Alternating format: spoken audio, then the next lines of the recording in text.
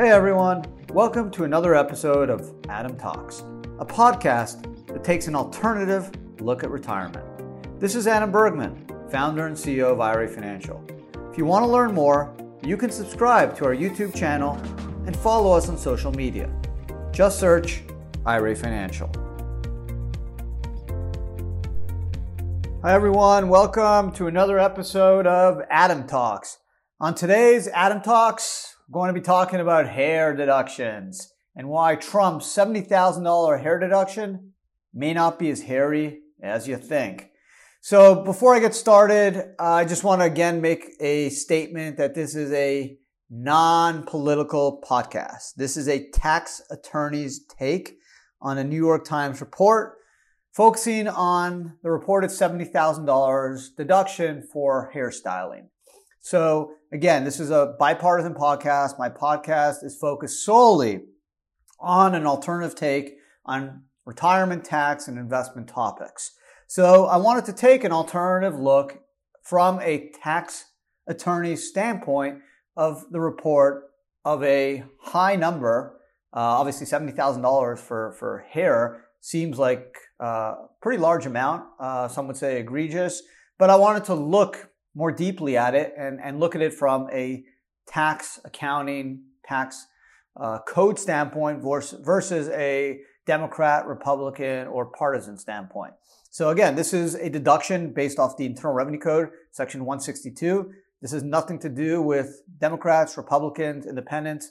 This has everything to do with the tax code and tax law. So I felt that myself as a tax attorney, someone with a master's in tax law, someone that's been practicing tax law for 20 years, someone that's worked at some of the largest law firms in the country, have a good perspective on what was reported by the New York Times. I did a bunch of podcasts, a long and short version, as well as a video on Trump's tax returns, and tried to give you my take in terms of basically how real estate investors across the country are able to take advantage of the tax code and use the pass-through taxation principles of LLCs and S-corps to flow through deductions from real estate investments, which is pretty much a standard operating procedure for most real estate investors, at least the smart ones, who have good attorneys and good accountants helping them, and try to give you my perspective on why I was not shocked at all about the New York Times report about his tax return. So definitely check out those pods if you haven't already, and also the video, which you can see on YouTube if you are interested. But let's go right into it, because this is going to be a lengthy podcast. So bear with me. There's going to be some discussions on some court cases that talk about ordinary and necessary business expenses, which I think you'll find interesting and helpful to try to get a better viewpoint on deductions and whether it's permissible for someone to deduct hairstyling or a business to deduct hairstyling costs. So according to the New York Times, a report that Mr. Trump spent more than $70,000 on hairstyling during several years of his run on The Apprentice, his reality TV show on NBC. Mr. Trump's production company deducted his hairstyling expenses from its taxable income, reducing its tax bill. That's a very, very important point. We're going to get to that and spend a lot of time. This was not a personal deduction. Okay, a lot of the articles I read from various large and small publications, news sources, talked about, and they referenced court cases that talked about personal deductions, where someone who was an anchor person deducted their makeup or styling, not through a business, but as a personal deduction. And that's a very big distinction in terms of deducting costs, right? A business can deduct an ordinary and necessary business cost, and an individual can't, right? So in order to be able to deduct that cost, you need to have a business, and the deduction needs to be ordinary and necessary, which we'll get into. So there's a very big distinction between, a TV person deducting hairstyling personal on their personal return, okay, as a deduction, above the line deduction, versus a business deducting the cost of paying a hairstylist for their clients or their business-related work. It's a very big distinction, and I was surprised not to see that made clear in a lot of these articles. And they were from very reputable sources. So that's kind of what got me focused on doing this podcast, because I think it needs to be reported clearly that there's a difference between someone taking a personal deduction and a business taking a deduction and having that business flow through the deductions to the individual by way of pass-through taxation, which means using a flow-through entity like an LLC or partnership to generate those deductions. So just some other facts from the New York Times, or I won't say facts, but I'll just say what was reported by the New York Times. The Apprentice, like every other network reality show, has its own hair and makeup stylist to tend to Mr. Trump and the show's contestants, but they didn't cut Mr. Trump's hair and were weary of even touching a flyaway strand without his explicit permission. One of the show's stylists, Amy Lash, told the New York Post in 2016 that Mr. Trump arrived on the set fully coiffed. It's as if he got ready somewhere else first, she said, which is a good point, which is a good point for Mr. Trump, that these hairstyling costs were borne by his production company and not by NBC. So it's common for major stars to have their own hair and makeup experts. Often the show pays those stylists directly, which doesn't seem to have happened here. But sometimes the star pays and is reimbursed by the show, which, again, reimbursed, we're not sure. It's not clear whether Mr. Trump or his production company was reimbursed. Another key salient point. If he was reimbursed, then he should not have taken the deductions. If he was not reimbursed, which it doesn't appear that he was, then his deductions could be deemed ordinary and necessary. One reason for such arrangement is that the on-air talent uses non-union stylists who can't be paid directly by the show. In interviews, Mr. Trump has claimed that his wife, Melania, cuts his hair and that he won't let anyone else touch it. Okay. Mr. Trump's tax records reviewed by New York Times colleagues show that his television production company, Trump Productions, paid a Manhattan hairstylist and makeup artist, Sharon Sinclair, at least $13,300 in 2014, $36,000 in 2015, and $20,000 in 2006. Okay, so that is potentially where that $70,000 comes from. The $70,000 is not during 1 year. The New York Times says it's during several years of his run. So we don't know what several means. Is it 3? Is it 6? Is it 8? Right? When you divide 70,000 by 7 years, 10,000 a year, doesn't seem as egregious as 70,000 in 1 year, right? So again, facts matter. Reporting something without knowing the facts and without, I think, getting more facts is hard to do. I'm not sure they even should have honestly went with this article. There's a lot of holes. We don't know much about whether how it was deducted, whether it was reimbursed, and also we don't know a lot of the facts. How many years were these deductions for? So it's tough to know. But again, as a tax attorney, I'm going to give you my take, and we're going to go through some tax court cases and some other cases to see what's ordinary and necessary, and ultimately it's up to the IRS to decide whether the deduction is legal or not. But again, I think we all can have our perspective. So from 2007 to 2013, a number of Trump companies, including Trump Productions, also deducted a total of $95,000 in payments to longtime hairstylist of Ivanka Trump, Mr. Trump's daughter, who also appeared in The Apprentice. Okay, so here you're talking about 6 or 7 years, $95,000, so about $12,000 or $13,000 a year, about $1,000 a month. Okay, it's high for most Americans, but in New York City, I can tell you, I lived there for 10 years, and I've dated and married someone from there. It's not unheard of to spend close to $1,000 a month for hair and color and all that stuff. So especially someone who's on TV. And again, based off some facts and some of the research I did, it seems that Ivanka was paid out of the production companies.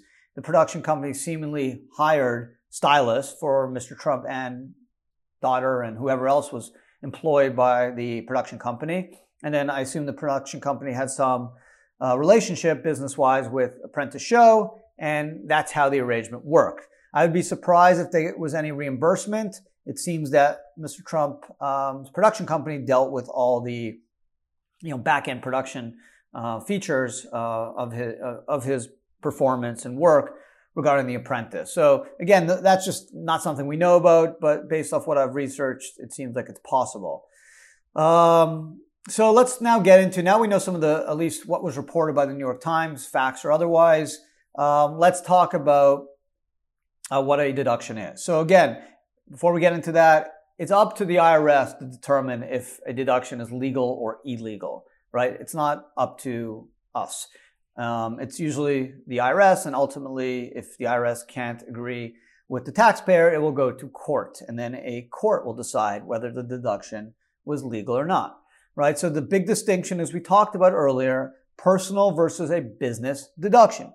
Much harder, as we'll see by some statistics, to claim an individual claiming a business deduction. You're always going to lose, almost always, versus a business where, depending on the facts and circumstances, there's a much stronger chance of having the IRS or a court accept the deductions, okay?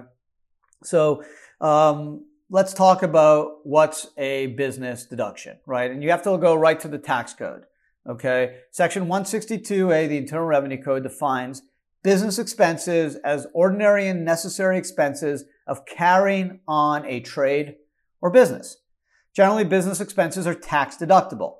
However, the IRS does not provide a compendium of general business expenses, leaving it to the taxpayer to divine such from its definable criteria, ordinary and necessary. In fact, the term ordinary and necessary were not defined in the original statute establishing the Internal Revenue Code, leaving it to the tax courts to establish their meaning through case law. So let's go through some of the case law. McCullough versus Maryland, actually an 1819 Supreme Court case, separately defined term necessary in a non-rigorous sense as frequency importing no more than that one thing is convenient or useful or essential or appropriate. It rejected the limited meaning that a necessary thing had to be absolutely necessary or indispensable, concluding that facts and circumstances of the thing, as well as the intentions of the person using the word, are relevant to the meaning. Okay? Welch v. Helverine, which is 1933 Supreme Court case, very important case. There's also a landmark case in the definition of the term ordinary. It stated that even though the term ordinary always connotes a strain of constancy within it, it is nonetheless a variable affected by time and place and circumstances, and does not mean that its referent expenditure must be habitual or normal in the sense that the same taxpayer will have to make them often. Adding, it may happen once in a lifetime, unique in the life of the individual affected, but not in the life of the group, the community of which he is a part. Here, indeed, as so often in other branches of the law, the decisive distinctions are those of degree and not of kind. Again, as with the term necessary, facts and circumstances and degree prevail over any absolute standard. Let's go now to Deputy v. DuPont, another Supreme Court case from 1940. The Supreme Court defined ordinary as normal, usual, and customary, reaffirming the Welch case by explaining that though an expense happens but once in the taxpayer's lifetime, if the transaction gives rise to it as of common and frequent occurrence in the type of business involved, it is ordinary. It concludes that the kind of transaction out of which the obligation arose and its normalcy in the particular business are crucial and controlling. The term necessary for tax purposes has a wider definition than found in common usage today. As the tax cases illustrate, the expense does not have to be absolute necessary. It doesn't have to be absolutely necessary in the sense that it is indispensable to carrying on the business. It only needs to be helpful to one's business as well as appropriate for one's business. For instance, renting an office is certainly helpful for the practice of law, providing a place for the attorney to meet with clients and for its employees to work. However, renting an office is not absolutely necessary for an attorney to conduct his business or her business, right? They can technically do it from home. So that is a very important distinction between what's helpful and what's necessary. So to be deductible, business expense must be both ordinary and necessary. An ordinary expense is one that is common and accepted in your trade or business. A necessary expense is one that is helpful and appropriate for your trade and business. An expense does not have to be indispensable to be considered necessary. Okay? So again, that is a super important distinction between a expense that is deemed ordinary and necessary and satisfy the rules under section 162 of the code versus a illegal deduction, something that is not deemed a ordinary and necessary deduction. And unfortunately, it all comes down to facts and circumstances, as we see from these Supreme Court examples. So it's hard to just put a bunch of information on a piece of paper without having all the facts and then having a tax commentator saying that it's absolutely an egregious expense, or it's a legal expense, or it's tax avoidance, or even criminal, which I've read, which I was shocked about, because without knowing the expenses, how could you say some activity is criminal? And again, it's important to distinguish between a personal deduction, which some of these articles refer to. For example, a 2011 tax court case involving a news anchor at an NBC affiliate in Columbus, Ohio, who deducted her hair care expenses on the ground that her job required it. And she was a full-time ambassador for the station. So she was an employee of this NBC affiliate and deducted her hair costs. That's very different than having a production company that's in the business of developing television production activities and providing those services, and having that company go out and pay a hairstylist as an independent contractor to provide services and hairstyling services for its team, its employees, i.e. Mr. Trump or Ivanka or whoever else was involved, over a number of years that generated revenues from the production of television shows, i.e. The Apprentice. It's a very big distinction between a news anchor fully paid as a W-2 employee of NBC and then deducting those costs personally. Okay, and that is a issue that I saw with some of these articles where the distinction wasn't provided to the reader of the difference between personal and business deductions. Okay, and that's super important, because let's talk about, what does a production company do, right? Production companies, they produce, market, and distribute films, digital ads, television programs. Film production companies do a great number of things, mostly centered on pre-production process. They can help develop content, produce content, even help with post-production or hiring directors and crew. A film production company works on the process of producing video content for television and social media. Okay, so based off what I was able to devise from reports, New York Times and other reports involving Trump Organization and Trump Production Company, it seems that the Trump Production Company had some business relationship with NBC and Apprentice. It hired, whether it's Ivanka and other individuals to provide services to the production company. It was in charge of producing content for Apprentice or other sources. And again, it then paid hairstylists, makeup stylists to provide services to its employees, i.e. President Trump, Ivanka, whoever else was employed by the production company. There's nothing illegal to hire your daughter so long as it's for bona fide services and not for non-bona fide services. And as long as the compensation was reasonable, there's nothing wrong with hiring your daughter to provide services. And again, there's nothing wrong if you're a production company for hiring makeup and hairstylists to provide services for your employees.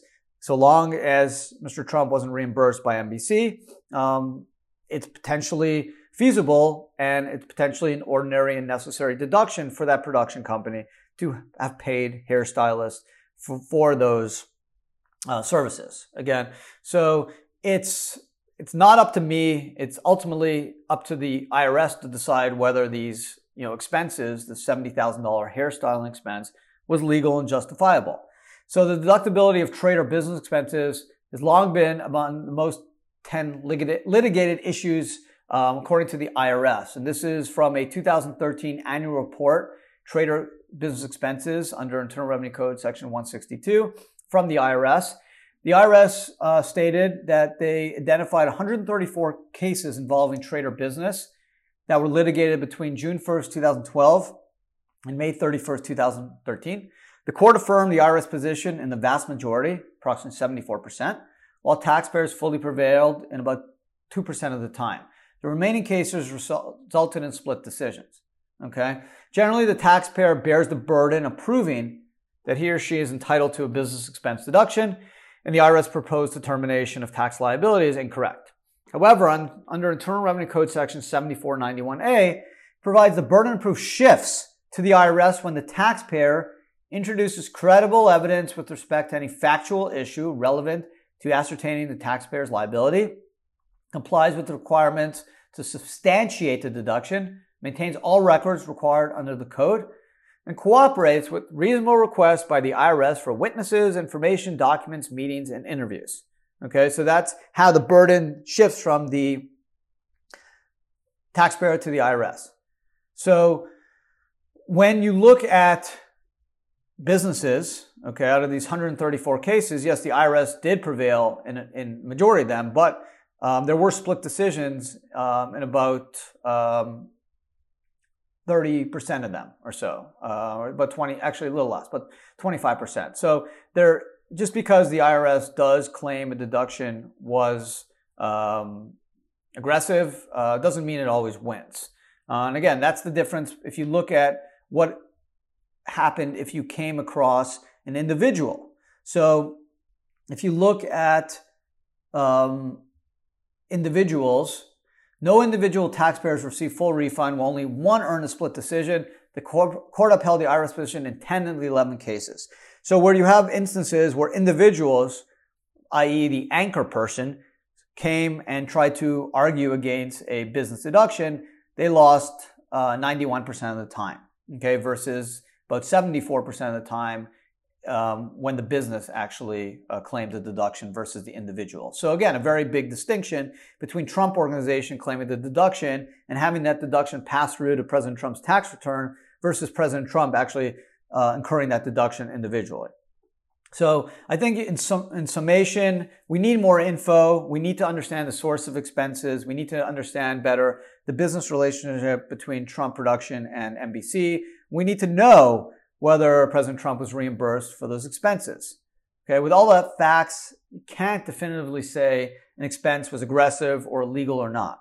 So you could assume things, assume facts. You can make a qualified conclusion, but none of us know all the facts, and none of us, I think, are able to 100% give an opinion whether $70,000 paid for hairstyling over 6 or 7 years was a ordinary and necessary business deduction under 162. We know the deduction did come from a Trump production company.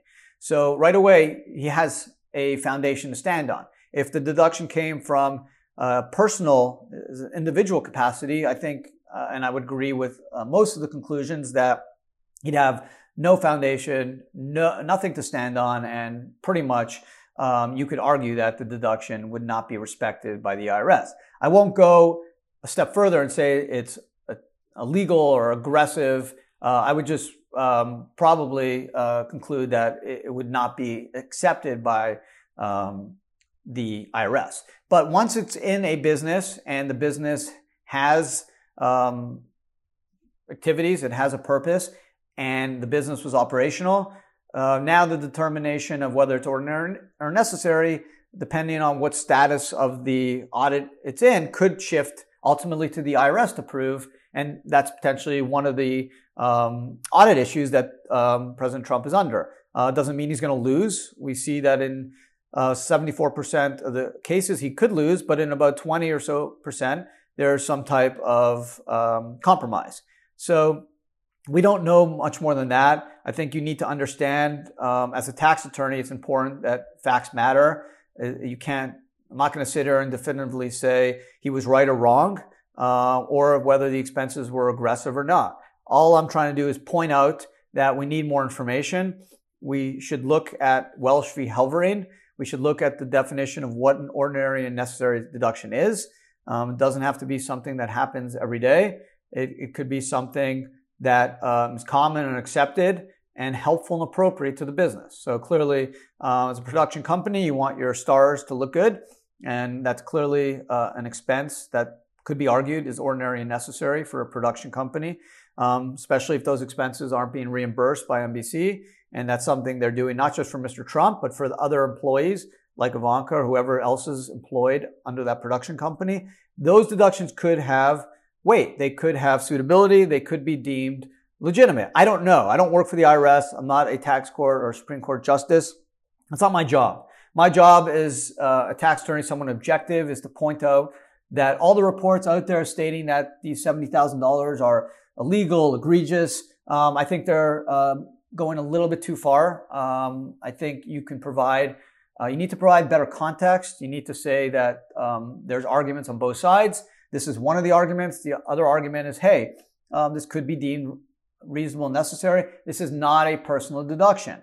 And that's, again, something that's bothered me reading a number of articles and in a number of very respectable publications. They didn't make the distinction that this was not something that President Trump just paid for himself with his credit card or with cash, and now he's just deducting on his tax return. No, this was paid by the Trump production company to hairstylists, right, as independent contractors of the company. This was not President Trump just going to, Crazy Cuts or somewhere on the corner and just, paying thousands of dollars for haircuts.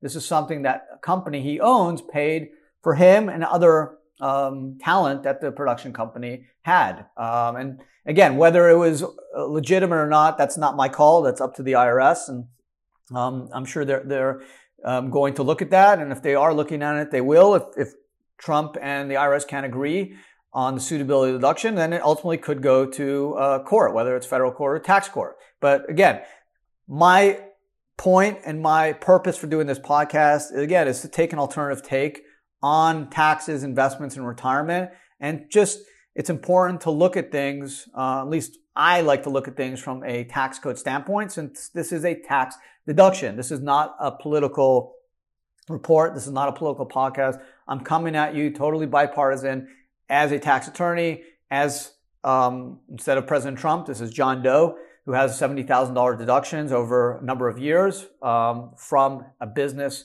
he operates. Now we need to look at case law. We need to look at what the IRS says.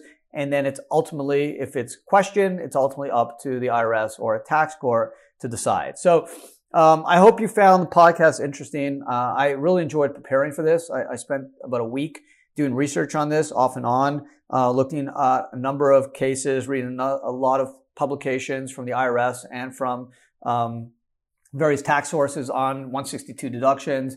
Spent a lot of time researching the difference between business and personal deductions and how the IRS views them and the success in litigating a claim against a personal deduction versus a business deduction. And ultimately tried to research more about how the Trump production company worked. Fortunately, there's not a lot of information, not a lot of sources on any type of relationship between Trump production and NBC or The Apprentice. So I'm just kind of going off what I read and just going on assumptions based off how I think a production company would interact with a studio like NBC and a show like The Apprentice. So